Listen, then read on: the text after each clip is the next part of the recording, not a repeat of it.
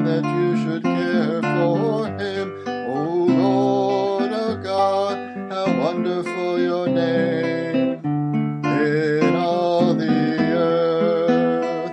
O Lord our God, how wonderful your name in all the earth. You have made him little less than the angels, and crowned him with glory and honor.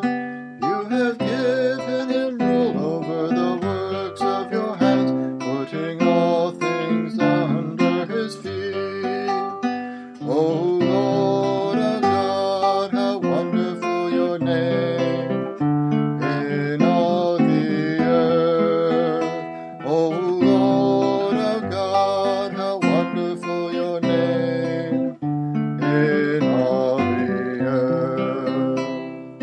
All sheep and oxen, yes, and the beasts of the fields, the birds of the air, the fishes of the sea, and whatever swims the paths of the sea.